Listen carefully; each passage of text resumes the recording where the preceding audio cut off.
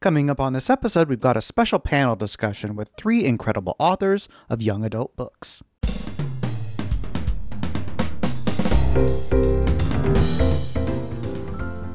Welcome to episode 429 of the Big Gay Fiction Podcast, the show for avid readers and passionate fans of queer romance fiction. I'm Jeff, and with me as always is my co-host and husband, it's Will. Hello, Rainbow Romance reader. It is so great to have you with us as our super summer bonus episodes continue. That's right, the bonus episodes just keep on coming. Originally, we planned to be weekly for May and June, but the fun is going to continue all the way through July. And we have got some truly spectacular interviews coming up for you later this month. Oh, we do. We couldn't help but keep going weekly because of some of the stuff that we've got coming up. Before we get to our discussion of young adult books, I want to tell you a little bit about what I've been reading recently. Luke by Cora Rose has been in my TBR for, like, ever. Did you go back into the archives for this one? Kinda. You know how sometimes where you just, like, you look at something one too many times and you just decide that today is the day? Mm-hmm. Well, that's what I did with Luke, and I am so glad that I finally dove into this. It is, chef's kiss, so good. It's about a laid-back nice guy named Luke, and he meets cute, uptight Dr. Elliot. And I gotta say, it's like a match made in grumpy sunshine heaven, but like cranked up to 11. Luke has never fallen for a guy before, let alone a trans guy. But it's so funny. He just cannot seem to keep away or keep his hands off this particular doctor. And Elliot is resistant at first, but he is eventually won over. And he takes the sexual lead, which Luke discovers he doesn't mind in the slightest. This book is so much fun. It is a very sexy ride. I recommend everyone check it out. Luke is available in ebook, paperback, and audio. So dealer's choice. Pick it up in the format of your choice. This is just going to be one of those episodes where we do a lot of damage to folks' TBR between the recommendation that you just gave plus what we're going to hear from these authors. Now, it may be the beginning of July, but we're actually going to keep Pride Month going just a little bit longer. To celebrate the month, young adult novelists Abdi Nazemian, Jason June, and Sonora Reyes joined forces for a book tour. And just before that kicked off, I had the opportunity to talk to the 3 of them. We're going to talk about their new books. Abdi's Only This Beautiful Moment, Jason June's Riley Weaver Needs a Date to the Debutante Ball, and Sonora's The Luis Ortega Survival Club. We're going to find out about the books, how they reflect each of the authors, and what they've been hearing from readers already, and so much more. Now, I don't think we've ever given a content advisory ahead of an interview, but I do want to give one here. As we're discussing what pride means to each of the authors, Sonora talks about their mental health, and it might be a story that is too much for some listeners. If it's better for you to bypass that, you just need to skip forward about 90 seconds. And now, on with this amazing conversation. I'm so excited about having all of you here. Abdi, Jason, Jude, and Sonora, welcome to the podcast. Thank you so much for having us. Thank you. Thanks for having us. So I would love for you to each take a moment to introduce yourself and tell us about the book that we're here to talk about, which in this case is your latest for each of you. And Abdi, we'll come and start with you first. So my name is Abdi Nazemian. My latest book is called Only This Beautiful Moment. It's very much inspired by my desire to piece together my own histories, both my Iranian history and my queer history. So I was born in Tehran, lived in 4 countries by the time I was 10 when we moved to the United States. And like many immigrants, my parents shielded me from the trauma of our history. Queer history, obviously, when I was growing up, wasn't even available to me. So this book is an intergenerational family story about 3 generations of men in the same Iranian family. And it goes from old Hollywood of the 30s to the Iranian Revolution of the 70s to the present day in both the United States and Iran. And it's very much about these generations coming together through finally sharing the truth of their histories and putting the secrets aside and building unity. So much just to unpack in that one book. Jason June, of course, it's great to have you back here with us. Tell us about Riley Weaver.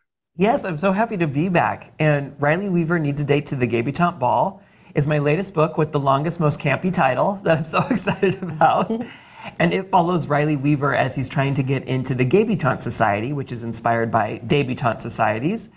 And in that process, there is a debutante ball at the very end where somebody from your old life introduces you to society when you're ready to make your mark. It's like this out and proud queer person ready to take on the world. And you need to have a date for the ball. It doesn't have to be romantic, but teens being romantically and hormonally inclined tend to have romantic dates. And Riley is told by another masculine gay classmate that he will not be able to find a gay date in time for the ball because gay guys like guys. That's why they're gay. They're dudes who like dudes. And Riley, as a femme person, does not fit that mold. And so Riley starts a podcast called Riley Weaver Needs a Date to the Debutante Ball, detailing the ups and downs of dating while gay and femme, and hopefully finding a date in time. Sonora, tell us about your book. Yeah, so the Luis Ortega Survival Club follows Ariana Ruiz, who is a queer, autistic teenager. She has selective mutism, so she only talks when she feels extremely comfortable around someone, which is really only at home, at least in the beginning of the book. Before the book starts, she is assaulted at a party, and so the book follows the event where she teams up with an anonymous pen pal to get revenge on this guy, and they may or may not fall in love in the process. I'd like to stay with you, Sonora, about your book for a little bit, because, Sure. Young people face so many challenges with their orientation, sorting out their orientation.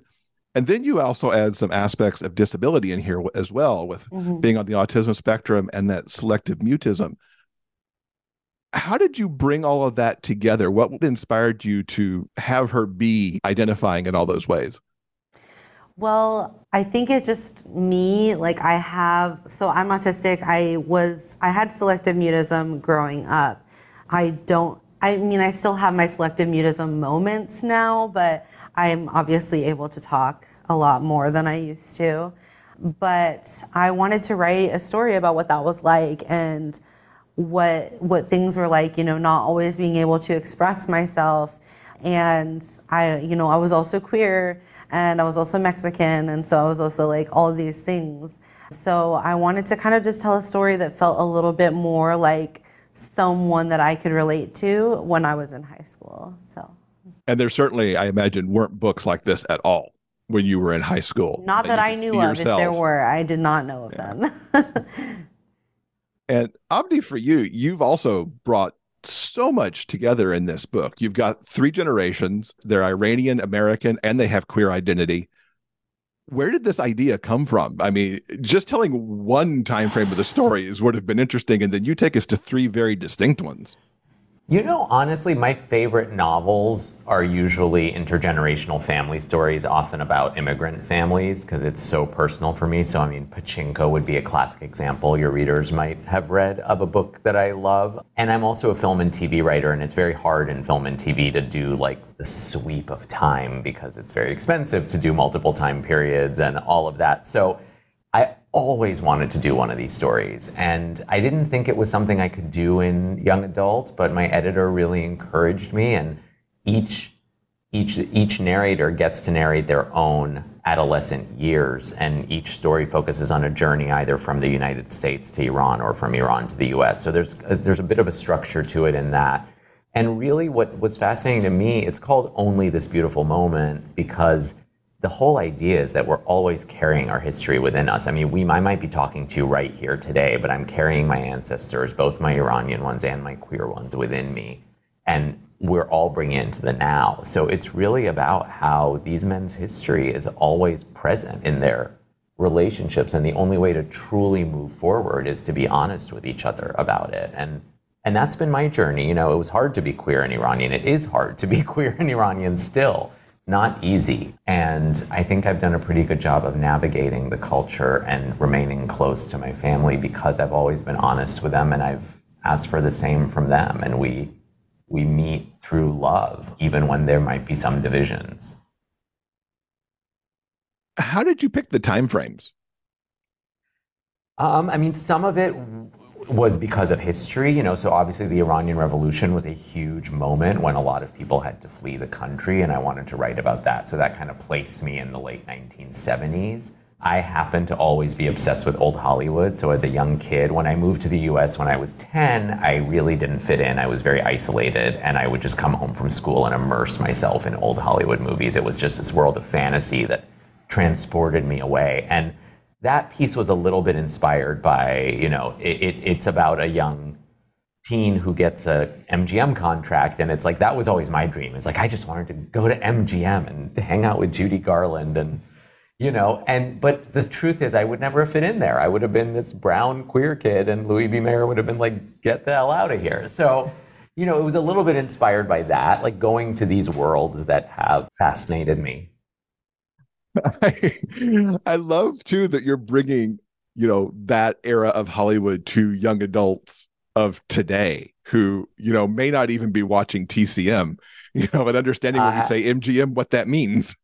Absolutely. Well, my novel, Like a Love Story, is about growing up in the late 80s and early 90s in New York. And a lot of it is about what it was like to be a gay immigrant in that horrible time in our history. But it's also a celebration of the culture, the community, the activists. And the title comes from Madonna. And in the book, there's a movie club where they're always watching old Hollywood movies. And quite a few teenagers have written to me saying they watched the movies mentioned. They're watching Ziegfeld Girl and Cover Girl and going to listen to Madonna because of the book. So it's pretty cool to share the culture that, affected me and that culture that I think has been passed down by queer people through generations, to be honest. Yeah, it is definitely one of the ways that I certainly got, my gay card back in the day was watching some of those classic movies. That's right. So Jason June, Riley Weaver, there's so much here about what it means to be labeled as something. I mean, you hit it right there when you told us like the elevator pitch for the book that, because he's femme, he can't have a date. What do you hope that readers learn from this story as he navigates his way through this? Yeah, I really hope readers see the nuance in labels and how they can be really liberating, but they can also be so limiting. First of all, because there's just legit limits to our language. And even though we're getting so many more labels in the cultural lexicon right now, it still doesn't fully encapsulate every moment of being for all of us within the queer community. And also because labels at their core are meant to be a tool to connect with each other, with people who are outside of our same communities too. And people can use those instead as a way to keep you out and instead say, oh, because the majority of this label looks a certain way, those are the only people that can have this label. And I'm hoping that readers see we should be much more open-minded than that. And also to realize, especially when it comes down to gender and sexuality, so much of that is focused on the type of relationships, romantic or physical, that we want to have. And readers need to keep in mind that just because you have certain preferences, which are totally natural, we'll have things where for some people, they love it when their partner is taller than them or shorter than them, or they love a shaved head, or they love a belly, whatever it is. There's just something about physical characteristics of another person that presses their buttons. And that's a beautiful, totally natural thing of the human experience. But don't confuse what you like to mean that's what everybody's going to like. And if somebody is romantically approaching you that doesn't fit the characteristics you're normally attracted to, respectfully turn them down and don't take the opportunity to take a dump on everyone that shares their label. Elegantly put that. Some graphic imagery. But yeah, it's like if you this kind of brings me to the whole a lot of people are like, oh, well, with trans people, no one has to be attracted to you, kind of thing. But it's like, okay, sure, no one is saying that you have to be attracted to someone for their identity or whatever. Mm-hmm. But what they are saying is be respectful. Exactly. if you don't like, I don't know, blondes. Yeah. And a blonde asks you out, it would be universally seen as rude to just be like, blonde hair is disgusting and I hate it and you can't make me like it and no one will ever, you know what I mean? Exactly. That's just not okay. And so for some reason when it comes to femme guys or trans people or whatever, people think it's okay to just be like, gross. No, gross. Yeah. Get it away. And there's a whole history in our community, and I'm sure in heterosexual community as well, but of, racially. Yeah, yes. That too. Yeah. And I mean, that's very, very difficult, I know, for members of the queer community. I mean, I know myself, I used to have experiences back, now I'm married and I have kids and all that, but back when I would do the online thing and the apps and stuff, like I would often, because of how I present in a photo, people tend not to know where I'm from. Yeah. And I would sometimes have people ask me, oh, where are you from? And I would say, from Iran. And then they'd be like, oh, sorry, not interested, only into white guys. And I'm like, wait, but you saw my picture. Yeah. You were interested. Yeah. You wanted to chat. And then you decided that I wasn't for you because and it just is, it's a very hard thing for those of us in the community who always feel a little bit outside. Yeah. And certainly I think with the trans community, I think since this is, the focus here is on our community, I know that, as a member of the community who is historical, as I have learned on the older side, there's a lot of my own friends in our own generation who don't spend as much time with young people as I do, who I hear say pretty not great things about the trans community or about the non-binary community, communities they may not have as much understanding and experience with. And I just think it's really important to have more intergenerational dialogue in our community. We're getting enough hate outside the queer community to be getting it from within is just really bad. And I think we need to be fostering the opportunities for dialogue within our community so that we can be united, so that when we're taking on the big bad enemies, we're putting up a united front. Yeah, completely. My whole take on it is, why for relationships or for hookups or whatever it is, why do people lead with what they don't like? That makes no sense. You wouldn't go to a restaurant and go, well, I don't want the clam chowder, I don't want the steak, I don't want the salmon, I don't want... The server's gonna go, well, what do you want? What's going on here? Quit taking up all my time. Or you're not going to go to the doctor and say, well, I don't need a nose job, but my chest isn't hurting, and I think I'm okay with my bladder control. You're like, well, then why are you here? Why are you in this room?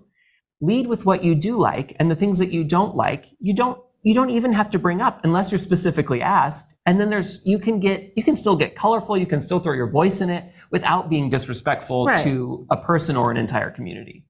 Right. This should be like a way of life, though, because I have to say, outside of getting attacked, like when I get attacked with book banners and stuff, and then sometimes I'll get upset and clap back. My attitude toward like social media and all that is, I share what I love. If I love a piece of art or I love something, I share it. If I don't love a piece of art, I keep my mouth shut because I know the creators probably put a lot of heart into it. But I feel like I go online and primarily, whether it's about the arts or other communities or rights, people are focusing on what they hate. And I just think, like, what if we all leaned into the things we loved and sharing them? Wouldn't the world slowly become a more joyful place? Yes. Yeah, definitely. Could not agree more on that sentiment. It's like, let's just, talk about what we love and the things that we don't. They're just not for us. And Exactly. And then let the people who love them love them. Yeah. I think it's okay. It's okay if you didn't love some movie that everyone else loved. Like, let them enjoy it. Yeah. Let people enjoy things. Yes, let them be. Jason, June, and Sonora, you've both got content advisories up front in your books. And you caution readers to take care of themselves, which I think is more important today than ever before, potentially. How do you take care of yourself while writing these stories? Because you're in those characters, and in some cases, like with you, Sonora, they're reflections of you. How do you take care of yourself as you're navigating writing the book, and then also having, of course, to edit the book? It's not like you just write it and put it away. Yeah, I actually struggled a lot with the Luis Ortega Survival Club. So I wrote it originally, I wrote a really short first draft that I was like, okay, this book is going to be really difficult for me to write. So I'm going to write just the bare bones, skeleton of the book. And it was a glorified outline. It was 23,000 word first draft. And I was just I wrote, I have a system where I write watermelon for anything that I'm going to come back to later.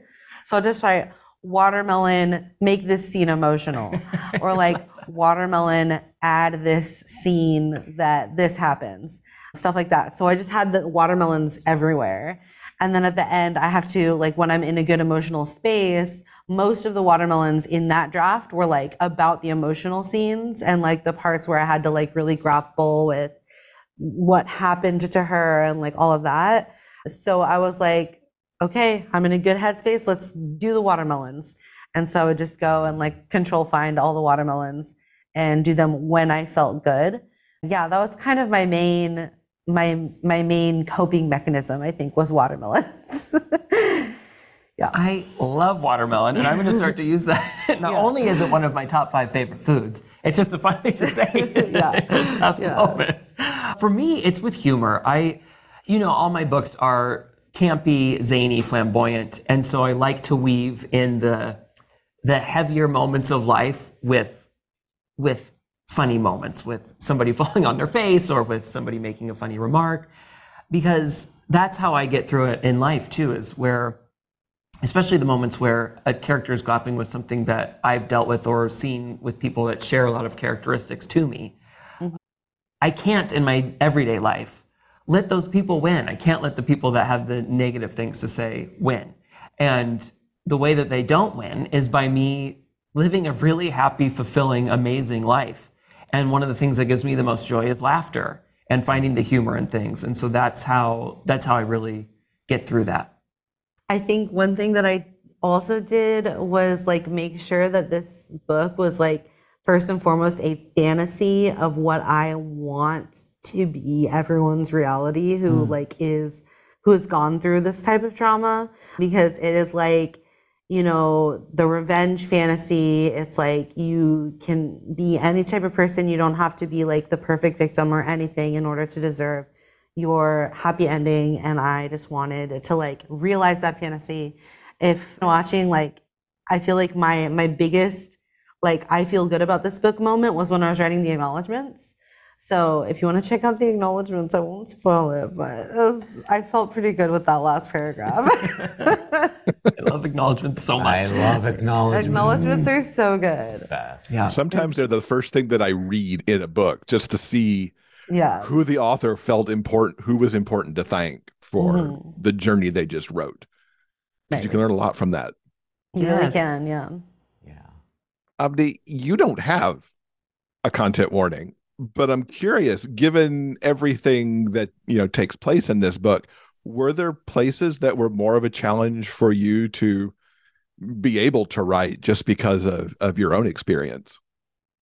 Yeah, absolutely. I mean, and I have had a content warning on my previous book, The Chandler Legacies. I felt really needed one because it really leans into abuse as well, and a culture of abuse at a boarding school. So I'm certainly open when it seems very necessary. With Only This Beautiful Moment, there are quite a bit of scenes that are plucked from either my life or from what I imagine the lives of those who came before me, whether my father, his friends, their generation, and what they had to deal with leaving a whole country. I went through my own queer traumas as a kid. I can't imagine what my parents went through. I mean, leaving behind not only a country, a language, family members, your home, your belongings, I mean, everything, to try and, find refuge and home in a new country. I mean, that's not something I've experienced the way they did. I experienced it as a little baby with no memory of it. So, it was trying to imagine all that, and that can be very painful. In a lot of times, I'm going through the emotions as I'm writing. I'm crying as I write. I don't tend to plot out my book, so I let them guide me. I let the characters guide me, and sometimes they really make me cry because they're revealing things to me I didn't even know were there. And that can be really emotional, but it's also very healing, to be honest. It's the most healing thing. Like with each of my books, I feel like I let go of a little bit more of my own pain. And each time I end like a more open person. My heart feels more open. And the greatest gift of my life has been writing these books that are so personal. You can be a writer, but until you write the stuff that's in your heart and your soul, I feel like you're not really healing yourself. At least that's my experience. Totally same. Mm-hmm. Yeah. Putting my writer hat on for a second, the fact that you were able to not have an outline for a book that took place in 3 different time frames, kudos to you. Because I'm all for discovery writing, but then when you have all these different timelines in play too, well done. No outline whatsoever. That's and wild. then after but then after the fact, when I have a first draft, then I go back and I outline. I make an Excel spreadsheet. I love an Excel spreadsheet, you guys. Different columns, different colors. I start to map things out. then it's kind of fun and I see like what needs to change. But I love writing without an outline. I'm a big, for anyone out there who's a writer, I don't know if you guys have done it, but the book The Artist's Way by Julia Cameron, it's like a 12-week course in unlocking creativity, is my writing guide, and it totally changed my life, that book. So Cool. Writing without an outline sounds like an attack to me. I'm an Not a good obsessive time for me. outliner. I tried to Oh, write really? without an Yeah. outline once. Like one time, it was supposed to be a rom-com, and someone went missing in chapter 2, and I was like, "This is a murder mystery now," and I was like, "This can't happen. I don't know what to do." So like, I can't write without an outline. I need my outline, otherwise I go totally off the rails. It's bad news. and for the writers out there, I think this is a great lesson in every writer's different. Yes. Yeah. Yes. Every writer has a different process. Every writer has different needs. It's really about discovering your own Yeah. process. Exactly. These books have each been out for a short time as we're talking in middle June. I'm curious what you might have heard already from readers about these stories as they start to dig into them. What's been really nice is to see people's reaction to the Gabutante Society, which is this unfortunately fictional organization that I made up of queer teen tastemakers that want to make a mark in arts, in media, in activism, politics, all of it. And it truly is a space for everybody. And it's pass fail. There's no scoring to get in. You just have to show that you can put in the effort to be a contributing member of the organization, which includes, doing community service, being a mentor to a young up-and-coming gay in need, hosting an epic party, and causing general gay chaos is my favorite pillar of the Gabutante Society, where, you can tell with all three of us, we're our own special brand of chaoticness, and everybody in the queer community has that. And so it's just sort of making your mark in your own unique way. And it's been really nice to see people's reaction to an organization that truly is there for everybody within the queer community.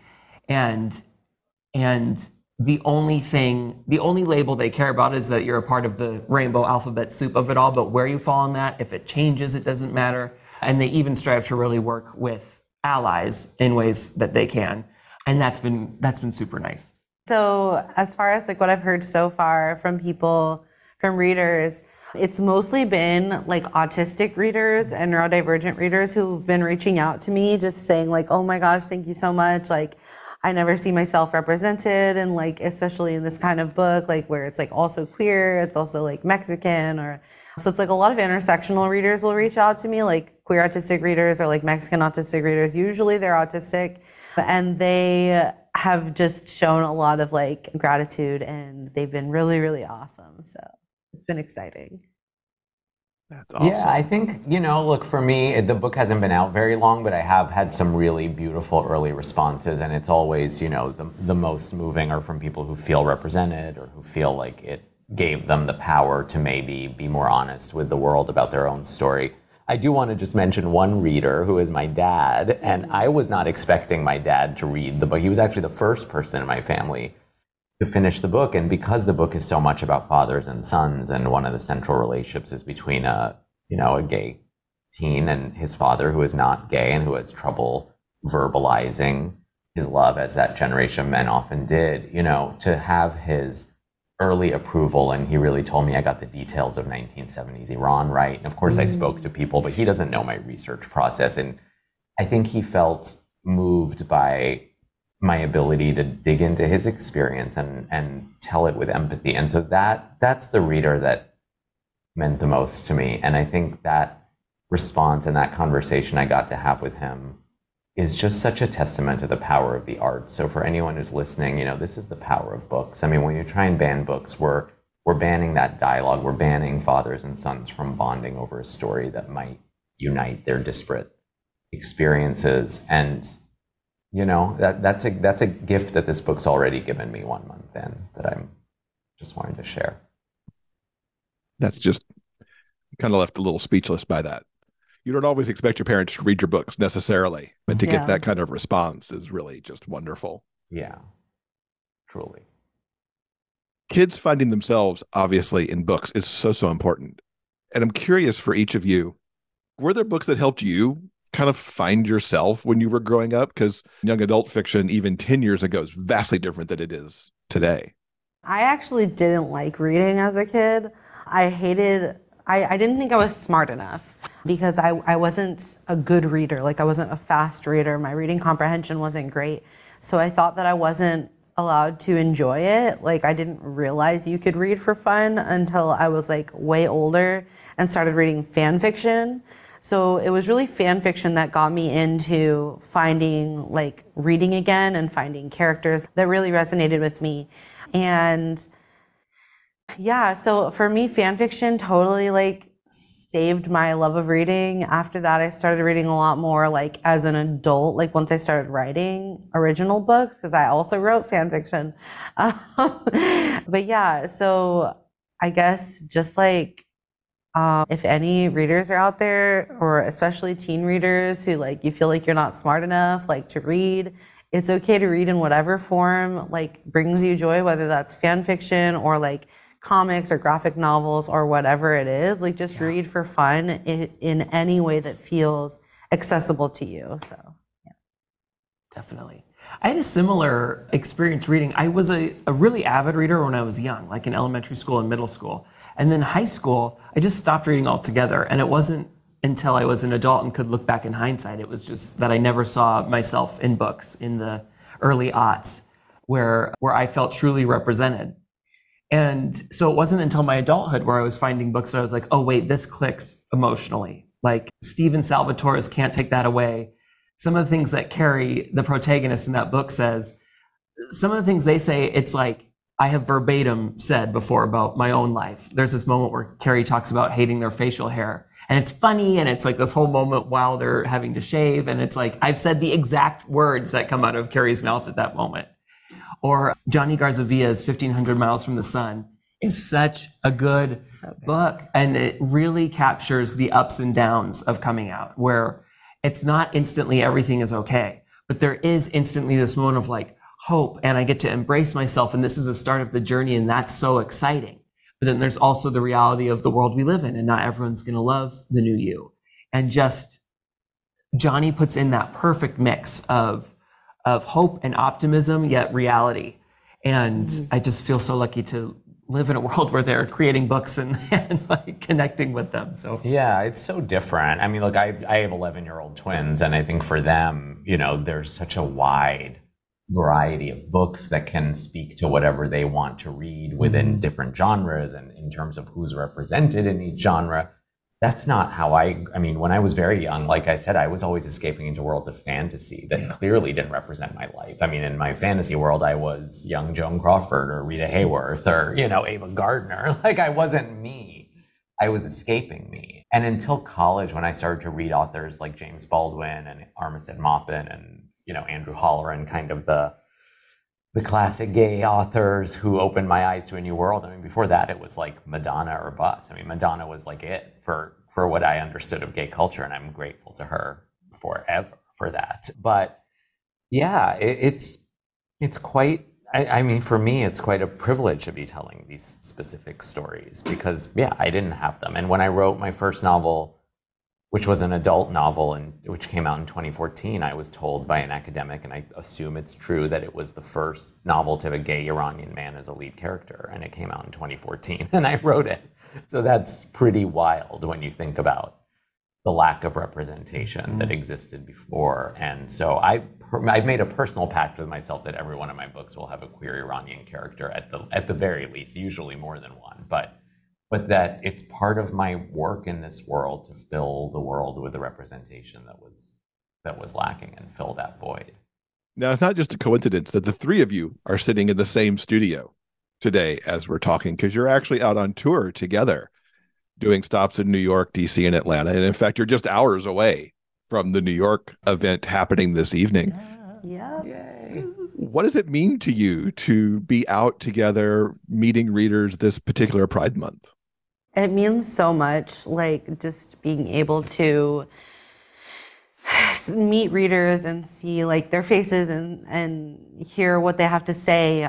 I like some of my like moments of like the best moments of my like author career have been from meeting readers. They move me so much, and I just like love seeing them and hearing like how my words have impacted them, and it impacts me. Like we have this cycle where like my writing does something for them, and then they come and they like tell me about it, and that does something for me, and I'm like, this is great. Yeah. So I love it so much. Yeah, it's amazing to get that reader interaction when we're sitting alone for so much of our lives. Yeah. It's great to know that our words actually have meaning to people, or that they, even if they haven't read it yet, they're interested in finding out what we have to say. And especially right now with all of these book bans happening, it's nice that we get to go around to multiple cities and show queer teen readers examples of queer adults thriving and living an exciting life. And it's not necessarily about like monetary success or the fact that we're published, just the fact that we're living and old in their minds and like and really enjoying our lives. When you're writing books, it's definitely not about monetary success. Let's be very clear. Exactly. No, but it's true. But look, it's a strange pride, right? I mean, we've seen a lot of attacks within the United States, and my focus is always global, but even within these United States, we're seeing states rolling back queer rights or passing new legislation targeting queer people, especially trans people. And I think, I'll speak for myself, like when I was getting the worst of the attacks about my book, Like a Love Story, getting banned, and some of the attacks were very personal. Mm-hmm. You get called a groomer and a pedophile, and you get death threats. Mm-hmm.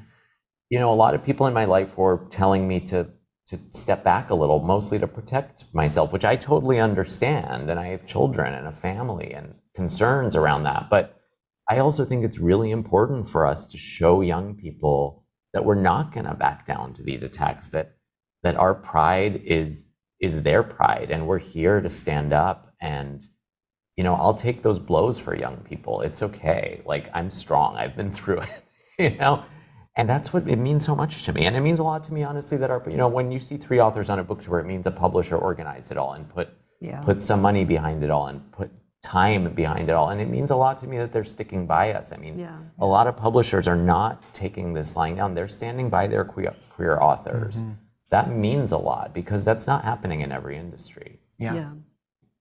Kind of connected to that, Pride is also a time to celebrate who we are. How are you, maybe after the tour or in addition to the tour, how are you marking this year for Pride? My husband, Jonathan, he has many clients. One of his clients is LA Pride, so he just helped put together the big LA Pride that ended.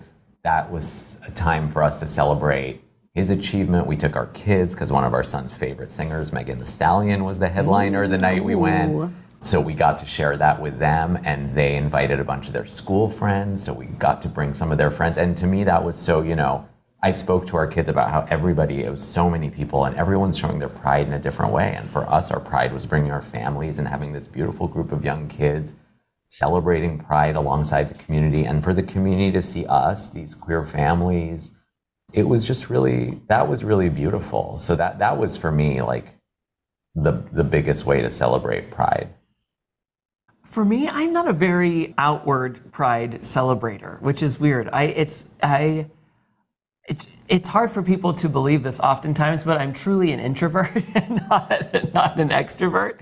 I like to be around people and have such a great time around people, but it does take my energy, and I'm realizing, especially as our art becomes more and more politicized, it's taking more and more out of me, not in a defeatist sort of way, but in a way where I feel like our job is a celebration of Pride all year round, where we are creating a public-facing, consumable form of art that people can use to connect with the queer community with an aspect of it. Of course, we're not representative of the entire community, but it's a way to get in there.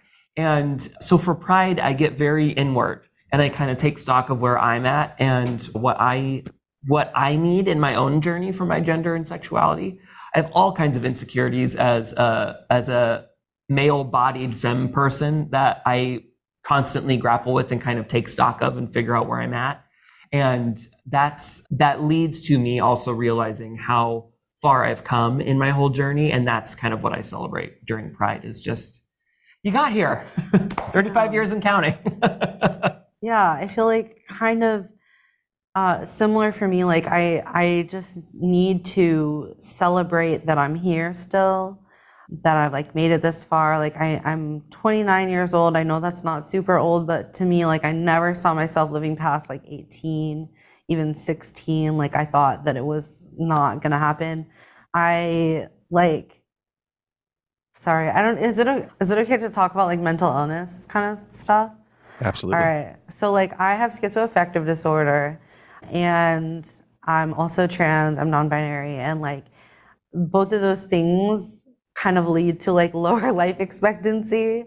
For me, everyone, it runs in the family. So everyone that I know is no longer here that has had what I have, my condition.